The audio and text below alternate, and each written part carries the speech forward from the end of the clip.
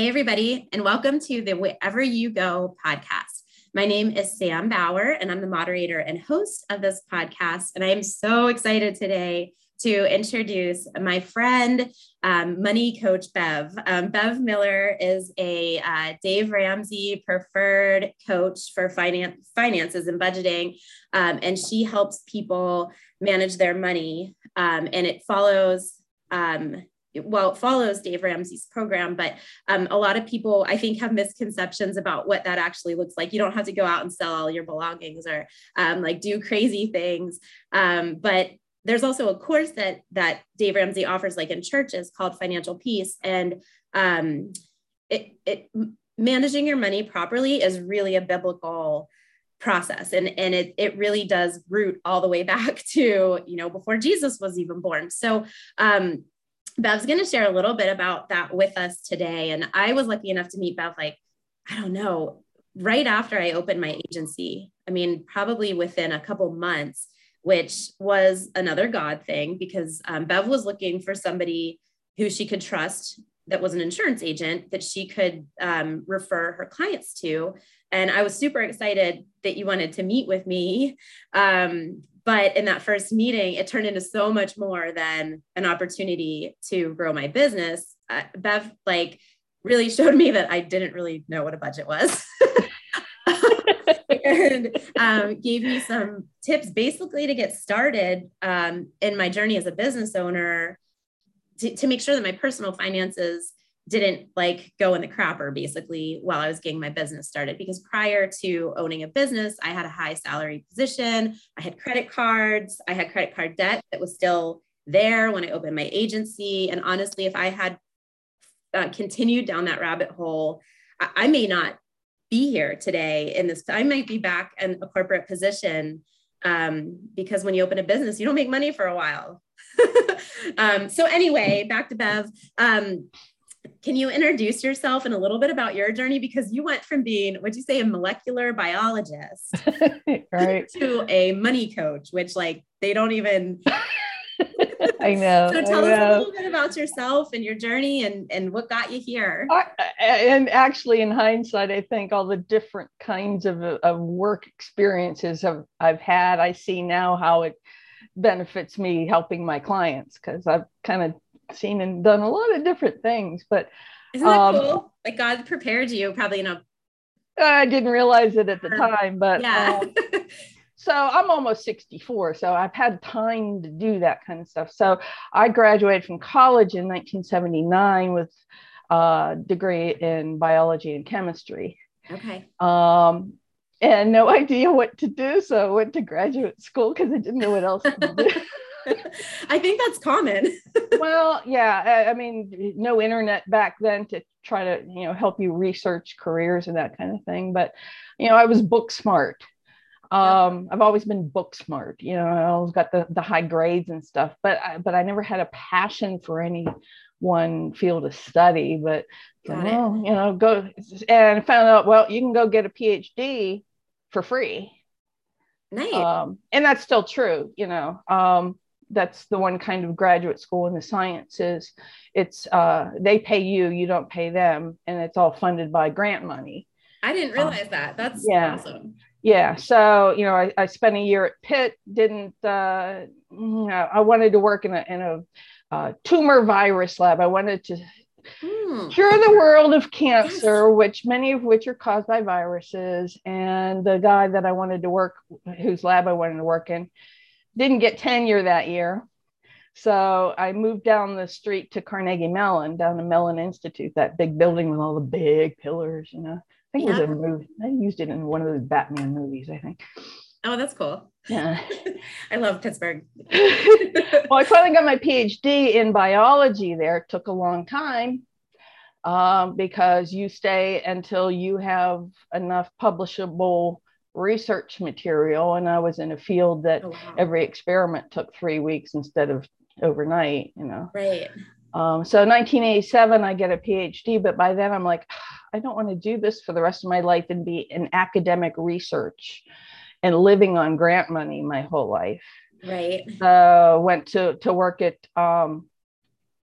I ended up at a couple different companies. was at Allegheny General doing like kind of a postdoc, then the Fisher Scientific, and then got laid off there because they got rid of their whole R&D department. They got rid of that. And then I landed at Shandon, a pathology supply company.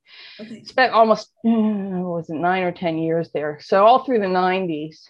So I was in the business world then. So I've, again, it's like all the different kinds of experiences. I know what it means to be a professional student. And in the academic world, and then I got into the business world and in R&D, and then into marketing. Got into at the end, FDA regulatory world. Okay. Lost that job. Won't tell that whole sad story. Wound up at another biotech company in Pittsburgh. So this whole time I was like, I need to stay in Pittsburgh. My husband went to work for PPG right out of college, 2 years ahead of me, worked there for 39 years. Okay. So he was not following the same path you were. No, but thankfully he was the stable, when it came to income, he was the stable one. And here's me going,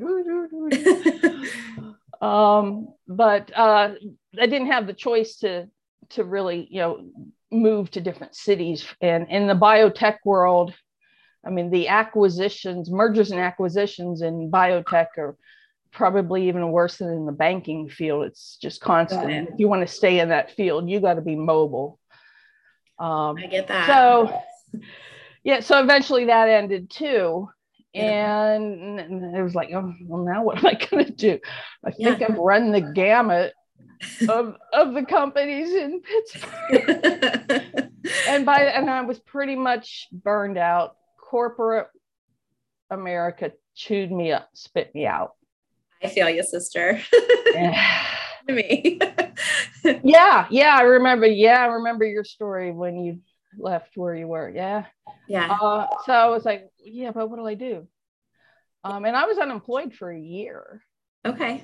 And that was one of the, whatever the economy was, I could get unemployment for a year and then it ended. But during that period, I was also making a little bit of money.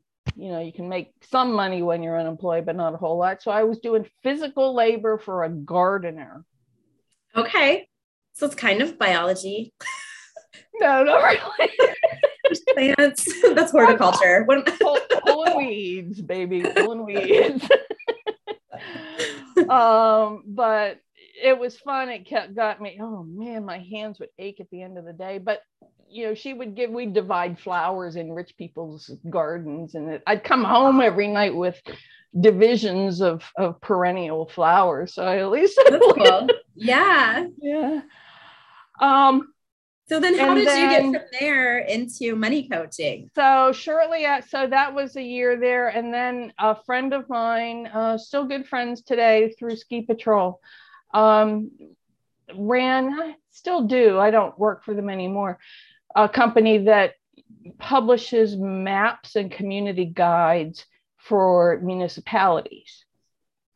Okay. And so I went to work for them, basically selling the advertising that pays for the publication. Okay. So I'd go and work at a municipality and then solicit all of the businesses in that municipality and around there for advertising to put on this publication that would then be mailed out to all the residents. Okay. So it was kind of fun. It was, frankly, it was easy. Yeah. And I mean, I only worked probably 20 hours a week. Okay. And completely independent. So that was my first work as independent contractor. Okay. So I work when I want, as long as I want, as hard as I want, or as not hard as I want. So you got the taste for working for yourself, kind of. And I found out I like not working 40, 50, 60 hours a week. Yeah. Yep. I did that for quite a while, but during that time was when I discovered Dave Ramsey on the radio. Okay. Because doing that job, I was in the car all the time. We were just talking, like that's when I listen to podcasts, because I'm in the car as well. And that's That's when we do Yeah. So that's in the early 2000s before podcasts and all that. But, on the radio, I was like, who's this guy? Yeah. And boy, he's funny and he's interesting and he helps people. And boy, the stuff he teaches, we mostly had been doing. Like we never really had any consumer debt. We never had credit card debt. Occasionally we had a car loan, but we'd pay it off in like 6 months. Okay. Wow. And then we always paid extra on our mortgage. And so I discovered him in like 2004, I think it was. We had paid, when I got laid off from my final corporate job, yeah, we took the little bit of severance pay that I got and we paid off our mortgage. So we paid off a 30-year mortgage in 12 years. That's awesome. So do you think, because we're in slightly different generations, right? You're right ahead of me. Yeah, I'm a boomer. I feel like in mine generation, like that is not common. I barely come across anybody in my profession, and I insure a lot of homes, that are in that situation where they, have no debt, paid off their houses, pay off their cars. Why do you think, like, are things just more expensive now, or do people don't know? They don't. No, I don't think it's really any different. I mean, our not first home, second home, my husband bought a little $15,000 house when he graduated, a year after he graduated from college, before we got married. Then when my grandmother died in 1980, we bought her home from the estate. Okay. And we were so thrilled because we got a 14% mortgage instead of 18%. Wow. Isn't that insane? Yeah. So no, and now, there's a lot more incentive there to pay it off though, too. Like, well, that's not the one. We lived there. We didn't pay that off. I don't remember. That's back then. John was doing all the finances. that's actually, I took it over because his organization leaves something to be desired. And I remember one time it's like, we got he didn't pay the mortgage on time. We got a thing in the mail. I just flipped out. I'm like, it's hilarious because we have the same, same dynamic. Yep.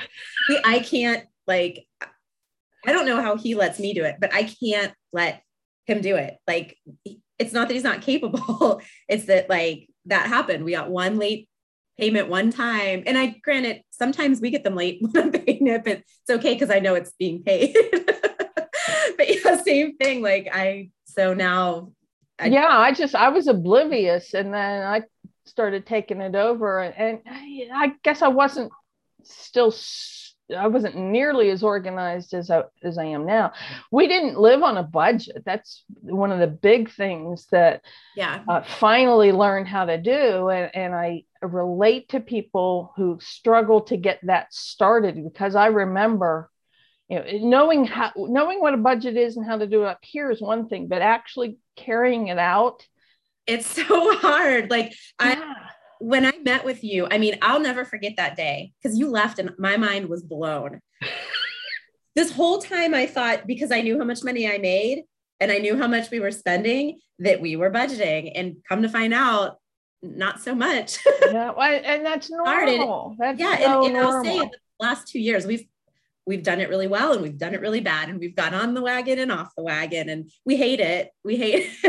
But it's so liberating. When we have it, life is better. As much as we are like, oh, we have $40 left in the eating out budget, so we can get pizza like one more time this month. Like, it's annoying and wonderful at the same time, right? Because you know how much money you have, and then you can be smart about how you use those $40. Right. So I remember early on when we were budgeting, and it was me, John, he to this day, he puts his receipts in and he looks at it, but I'm the nerd, right? So if I don't do it, if I don't create the new budget, it ain't happening. Yes. But one time life got busy, and I don't remember what was going on, but there was like 2 months in a row where it's like, I just don't have time for this. Yeah. But by the third month, I was like, oh my gosh, I got to get back to budgeting.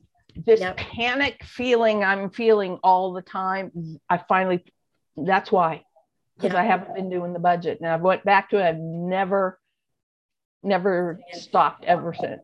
We realized that, well, I realized, I don't know if Rob's had any like revelations through this. I don't know what you call it, process. But I thought that I was the one that was really good with money. It's not the case. So I am good at paying the bills, and I'm good at managing putting the budget together. I hate following it. He is amazing at it. So we actually, at one point in time, he had to go do the grocery shopping because he followed the budget. We made a list. He'd buy what was on the list and bring it home, where I would go and be like, oh, but the kids really like this snack, so I'm going to grab that. Or like, I have no control when it comes to my children. And so that's been eye-opening for me, because I always maybe I have something wrong with my ego, but I thought I was pretty good at all this. And then we started following this plan, and I realized I need him to be a part of this, because he holds me accountable, and he's much better at I give him, maybe that's the difference between the entrepreneur and the non-entrepreneur, but I do what I want. I can give him a list. Spirit. He's really more nerdy than you. Yeah. He'll follow that list to a T. So maybe he should be the one paying the bills. Well, that's what another Dave Ramseyism is. It's like if two people are just the same, get married, one of them's not necessary or something. God puts you together for a reason, because you complement each other. Yeah. And we are pretty much opposites. But yeah, on this one, I definitely thought I've always been independent. I've always made my own money. That was the other flip for us too, was that he went back to work when I opened my agency. So now it's our money, but he was making it now. And so I had always been the breadwinner. And so that was also a big switch for me, because I went from, well, I earned the money, and there's some in there, I'll spend it and now I'm calling him, hey, can I? So it's been a great relationship building exercise. It makes you realize that it's not your money and his money. It's all of it is our money. Yeah. And I still struggle. There are days where I call this my business. It's not my business. It's our business. Yeah. Because you couldn't do it without him. So no. And he'll be here soon. He's putting in the time with his salary position until we get to the point where he can join, and then we'll both be here. So cool. That'll be great. Yeah. So the sacrifices he's making are truly the reason that my doors are open. Because he's gone. He's driving truck, right? He's home every night, but he does work long, 10-12 hour days. So I feel like a single mother a lot of times. And he went from a stay-at-home dad to doing that. So he's sacrificed a lot of time with the kids that he cherished. So we're August 2022 is our goal. So we're working really hard to make that happen. I think we're in the home stretch, but anyway, I digress. So I was hoping that you could share with us a little bit about what the Bible says about money, because there's a lot of again, I talked about this last week in my podcast a lot, that the people take things out of the Bible out of context, and they like to spread that around. And I think money is a huge area where you might hear things. And I think the one I had sent you in the email was, it says in the Bible that for a rich person to get into heaven, it's like having to squeeze them through at the head of a needle. So if we do all the right things financially, and we don't have any debt, and we become a millionaire, how are we going to get into heaven? Because I'm not fitting through the head of a needle. It's just not going to happen. Well, a camel, and you're a lot smaller than a camel. It's like the camel through the eye of the needle. Yeah. Got it. Yeah. So I love what you said. So, writing some notes down before this, things I want to make sure I say. And at the top of my list is never read a Bible verse. Did you ever hear that? Yes. As soon as I heard that, it's like, you think about it, and it basically means never read a single Bible verse. In other words, you will take it out of context and use it the wrong way. Yes. And that's one of my biggest fears in this podcast, because like we said, I'm not a theologian. Like I'm not that. So when I pick out verses, I read the whole, I almost named this podcast after the Proverbs 31 woman. And then I read that whole thing again. And I was like, that's intimidating. I don't want people to feel like they have to be that woman, because there's a lot more than she's clothed with strength and dignity. She's also like superwoman. And I didn't want that to be what the expectation is. Right. Listening. So anyway, like I love that. Don't read just a verse. So yeah, the point is, well, yeah, but what comes next? And that story is particularly good for that. But just I want to make sure people keep the big picture.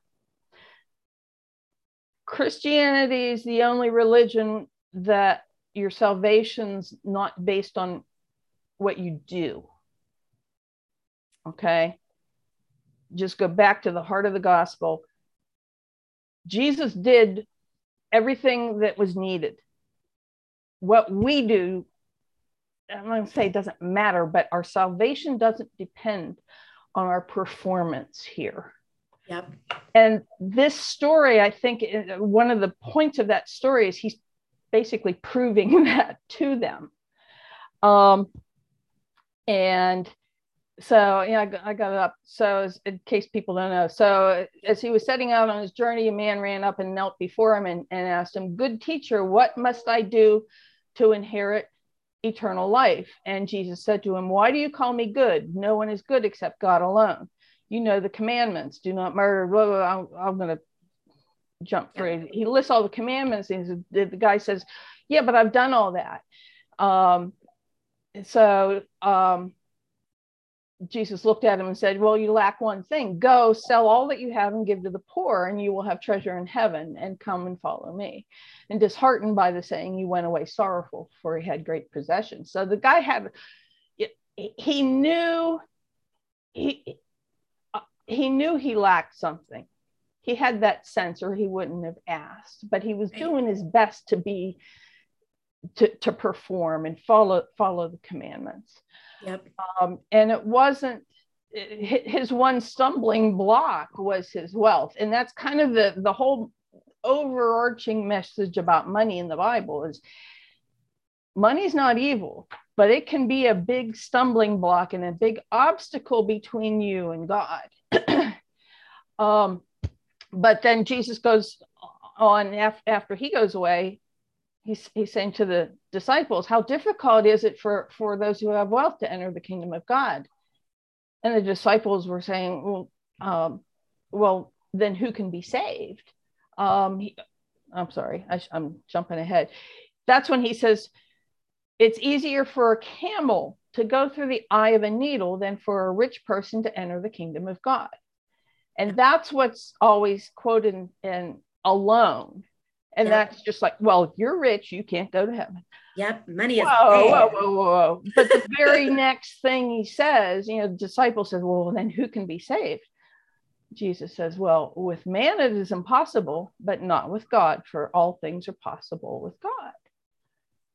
Yep. Well, in other words, you can't make it happen. God makes it happen. Yep. Okay. But yeah, it's wealth and money can be such an obstacle that gets between us and God and becomes an idol where we start worshiping money instead of worshiping God. Yep. That's kind of the point. And that's why there's like 2,250, depending on what you count as being about money, but passages in the Bible about money. Yep. And money and possessions. Yep. More than any other topic. Yep. Because God knew this is going to be a problem for you. Right. But he knows us. He knows our hearts. And that's why he sent Jesus. Yep. So again, yep. Back to like the multitude of sins. Don't forget the big picture. Jesus did it all. Okay. Yep. And how much money you have doesn't determine whether you go to heaven or not. Okay. Yep. But you need to watch it's not money, it's your attitude towards money. Yes. That's the problem. Another one that's taken out of context all the time is people will say, well, money is the root of all evil. No, that's not what the Bible says. It says the love of money is the root of all evil. Yep. And that's basically, yeah, you turn money into an idol. And whether you turn money into an idol or not is not dependent on how much of it you have. Some of the poorest people idolize money far more than the wealthy. Yep. And that's where debt happens, right? Because they don't have the money to spend, so they put it on credit cards. Yep. And it's not the money, the money or what money can buy, the material things. Yeah.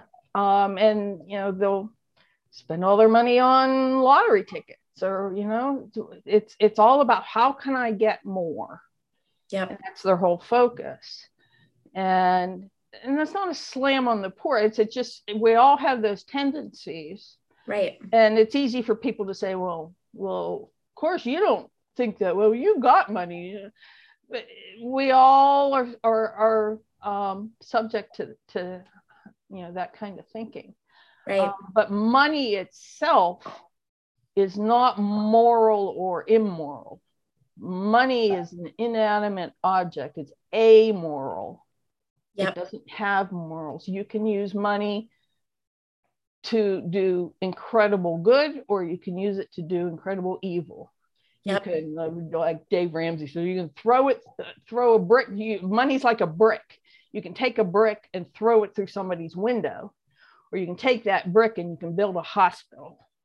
I love that. So that's why it's just, there's so many ways in which it kind of gets in our way and becomes an idol and gets between us and God. Yep.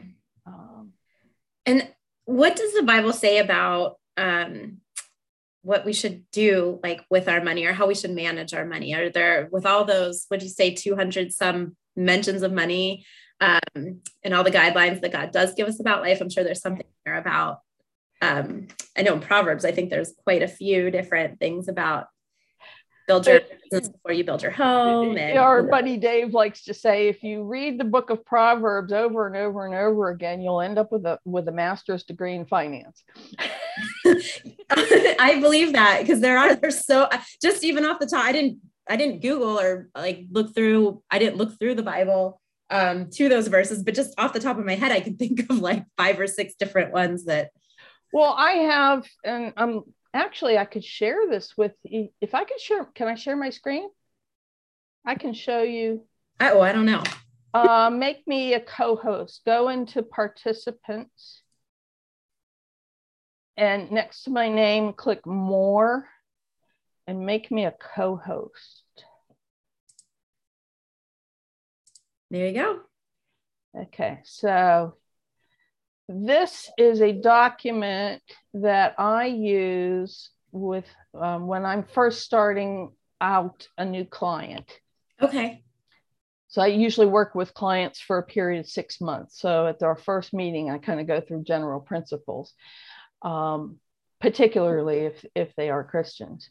And then if anybody wants this, feel free to contact me. I'll send it to you. Okay, but I'll post your contact info when I post this one. It's going to be first live. So these are just kind of the general principles that underlie what I teach as a coach, what Dave Ramsey teaches, what all the coaches that I know teach. And the first one is that God owns it all. We don't have anything that, God spoke it all into existence. Right. It's all his. It's all going back to him. So it's up to us to just use effectively what he allows us to have by the principles that he lays out. And then those principles come after that. Saving money. In the house of the wise are stores of choice food and oil, but a foolish man devours all he has. And so if you're saving money, then in order to save money, you have to live on less than you make. Yep. Which is a contentment issue. Godliness is a means of great gain when accompanied by contentment. And that doesn't mean you're not to have ambition, that you're not to, work hard and strive to build your business and get your promotions and everything. But again, it's like, where is that in your priority list? Right. Right. Well, and if you can continue to make more, you can, become more comfortable, but also give more. You can. Yep. Only the strong can help the weak. Yep. If we're all dirt poor, right. broke, it's hard to help each other. Right. Whereas, the wealthy, godly people, oh my goodness, and most of them probably you've never heard of. Right. Because they are giving billions of dollars. Yep. I think of like John Huntsman comes to mind, but yeah. And then debt, the rich rules over the poor and the borrower is slave to the lender. There is nowhere in scripture where God has his people use debt to achieve his purposes. It's not a sin. Debt is not a sin, but it's never spoken of positively, and it's always referred to basically as stupidity and slavery.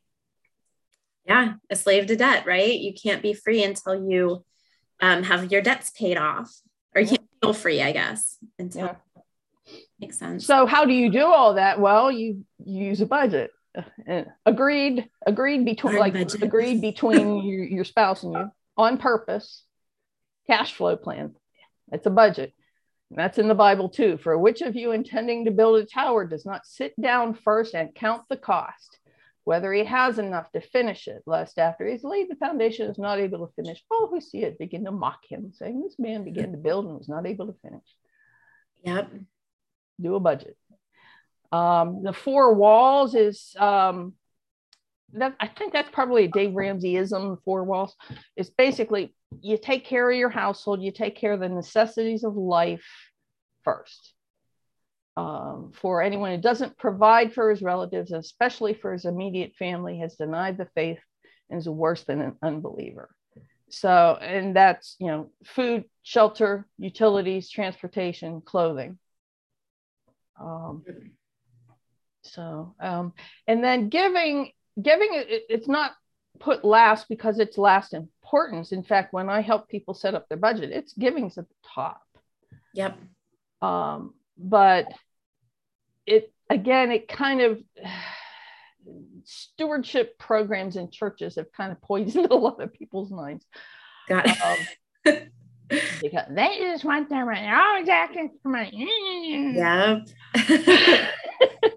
Yeah. But we talk about the tithe, and the scriptures about the tithe. And what's the tithe? The tithe is 10% off the top to your local church. That's what supports your church and supports your pastor. And it's still not a salvation issue. So I don't beat people over the head with it. I've run into people who they tithe faithfully no matter what, and we have a hard time making their budget work. And others that it's not as important to them, but I try to let them see you do have the money to give. Let's start increasing it and working towards the tithe. Yeah. But the point of giving is God wants us to become more like him. He made us in his image. We're, unfortunately, because of the fall, sinful beings. So he's working to make us more perfect and more like him, and he's a giver. John 3:16. What did he give? He gave his own son. That's some heavy duty giving. Yeah. I think we can give a few bucks here and there. Okay. Yep.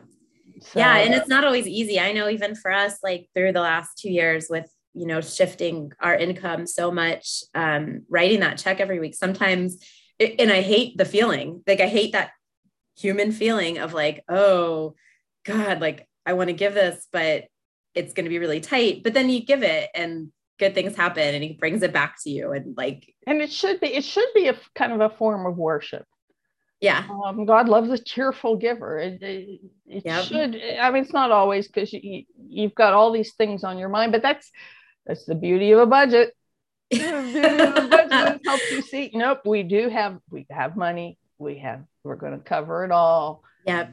It's right in there. We're good to go. Yeah. Yep. It's not always, I know some people, this comes a lot easier than others.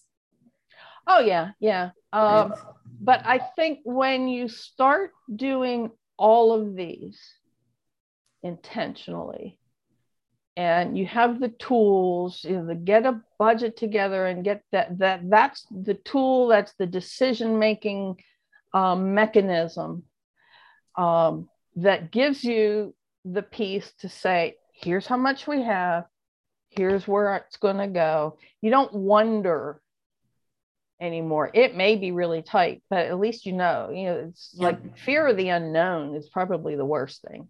Yes. Yep. So. I agree. So this is an amazing layout. And I think I have a copy of this actually already, but when we post the podcast, I will put Bev's contact information in there. And if anybody wants a copy of this, feel free to reach out to her and she'll send it over. And then Bev, just to kind of wrap things up. If somebody hasn't budgeted before, or they feel like they're drowning in debt, or they just don't know where to start, what do you recommend for them? And then I know there's some great apps. We use the Every Dollar app to do our budget. Mm-hmm. But can you make any recommendations for people to like find an easy way to sit down and create a budget? And then like I said, like, where do they start if they've never done it before? Because it is, I genuinely thought I was budgeting when I met Bev. Like, yeah, most people think that a budget is knowing what my mortgage is and my electric bill and my car payment and that kind of thing. And those are elements of a budget, but it's not the whole budget. So the no matter what method you use, it all comes down to what you would do with a sheet of paper. And it's month by month. What's the upcoming month? Now what are we, the 17th? It's not too early to start planning your December budget. What's coming in for the month of December? Salaries, pensions, Social Security, extra jobs, gifts, every source of any income. Tally it all up, put it at the top of the page. Then down the page, you put categories and you start with those 4 walls and giving, put your giving, then, your housing, your rent or mortgage, food, essentials of life, start with groceries, save eating out for later, see how much we got, utilities, car payment, gasoline, car insurance, things, so 4 walls, necessities of life. Then obligations, which is probably debt payments, your credit card payment, at least your minimum credit card payments. Yes. And any other debts that you have to pay. The rest is discretionary. Now, relatively speaking, is it discretionary? Is your cable bill discretionary? Yeah. If I cancel everything and don't have internet and can't run my business, now that's a problem. Okay. Right. But do I need HBO and Showtime and all that other stuff? Okay? Exactly. So you just give every dollar an assignment, every dollar of that total income down to, you spend it theoretically on paper on all those categories until there's nothing left. It's called a zero-based budget, because when you subtract all those from the income at the top, you get 0 at the bottom. Yep. And then you stick to the plan. And do it with your partner, right? And you do it as when you're married, you both have to agree on it. And there's going to be give and take. Yeah. You'll learn that like you have different priorities. Like when Rob and I did this, I grew up on a farm. We didn't even have cable TV. So like not having TV for me is not a big deal. I don't watch it. And I'm programmed in a way that I can't sit down for more than 30 minutes anyway, where he really enjoys watching his sports. And especially since we moved here from Arizona, he's big Diamondback fan. So like to get rid of the package that showed those sports, that was hard on him. And so we had to meet in the middle and like, okay, well, if you want that, we're gonna have to give up from some other category. And it was definitely, we had some money is finite and you got to go month by month because every month is different. Especially if you have your own business. Like, I mean, I never really know until the commission check hits my bank account what it's going to be. I can give it a good estimate. Yeah, I remember those days. It's like I knew when I was selling ads, it's like if I collected the money, I knew that I sent that in, I knew what my commission would be. But sometimes the advertisers would send the money in directly and I didn't know whether they did or not. So, yeah. So, and we can do a whole nother podcast on that because that's I would love to, to help people, because a lot of people are doing the side hustles, and I've got clients doing DoorDash like crazy. There are issues. People start doing that, and they don't realize they're in their own business now, and they need to run it like a business. Yep. Set aside taxes and all that kind of stuff.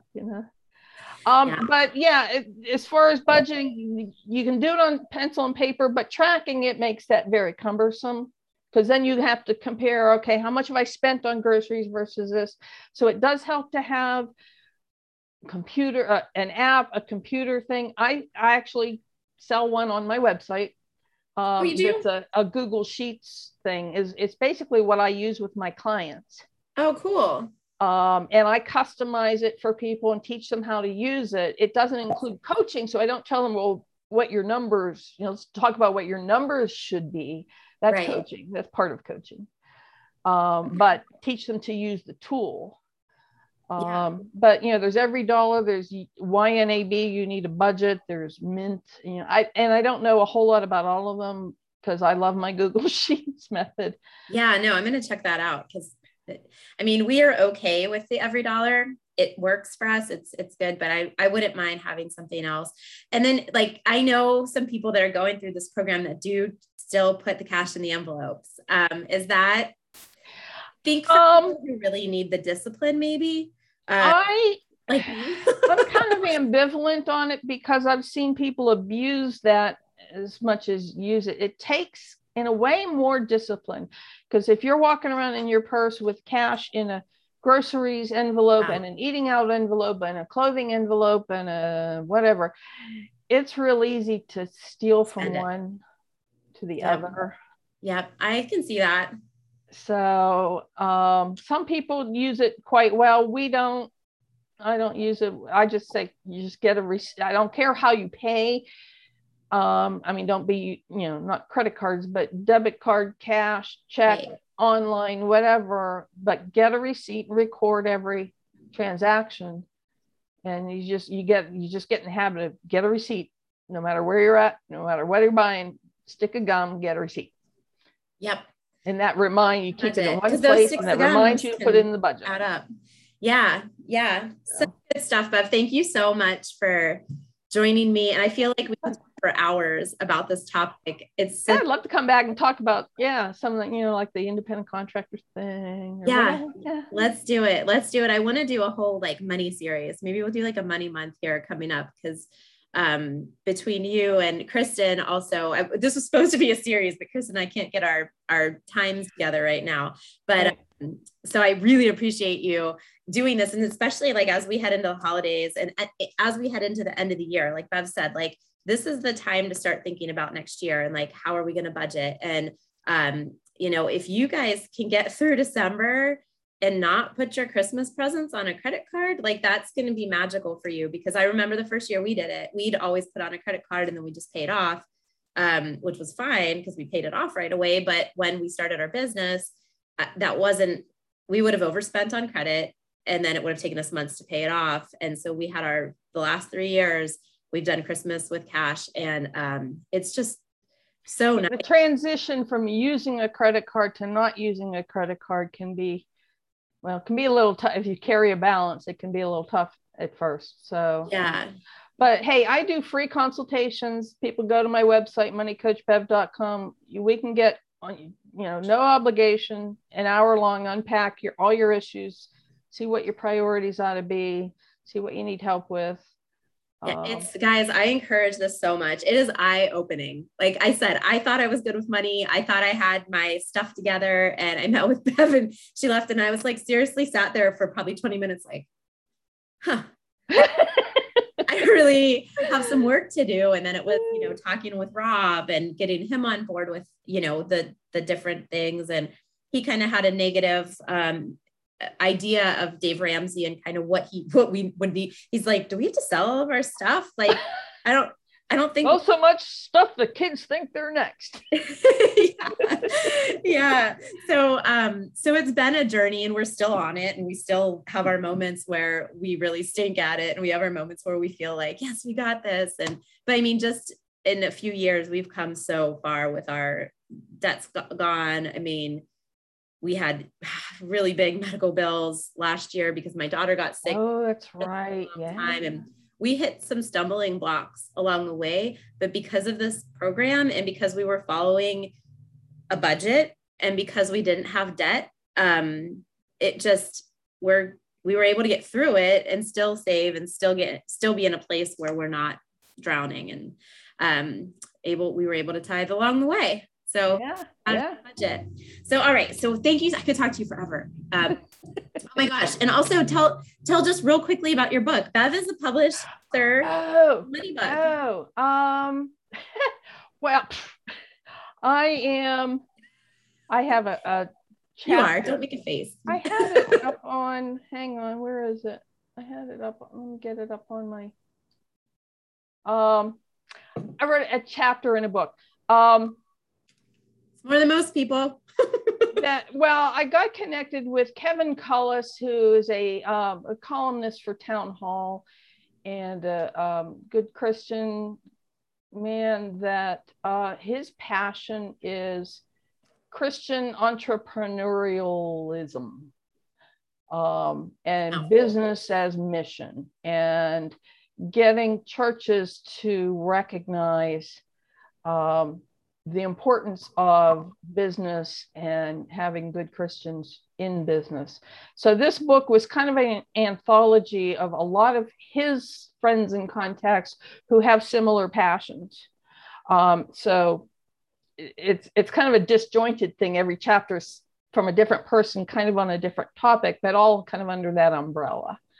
So I have a chapter that is called Wisdom, Work, Wealth, Find God's Purpose for Your Prosperity Through Side Gigs, Startups, and Entrepreneurship.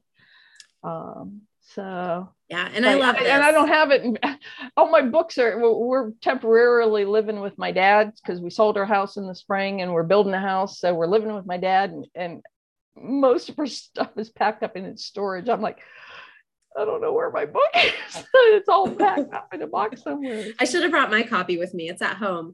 But I love this. As a Christian business owner, like we face, a lot of challenges, just like any entrepreneur, but then we've got our values and our faith that can make it easier, but also can make it more challenging because we look at things a little bit differently than our non-Christian business counterparts. And so this book is just a really great read for anybody who's, pursuing their own business. So I wanted to make sure we mentioned that before I get off. So now I promise you guys, we are going to end this podcast.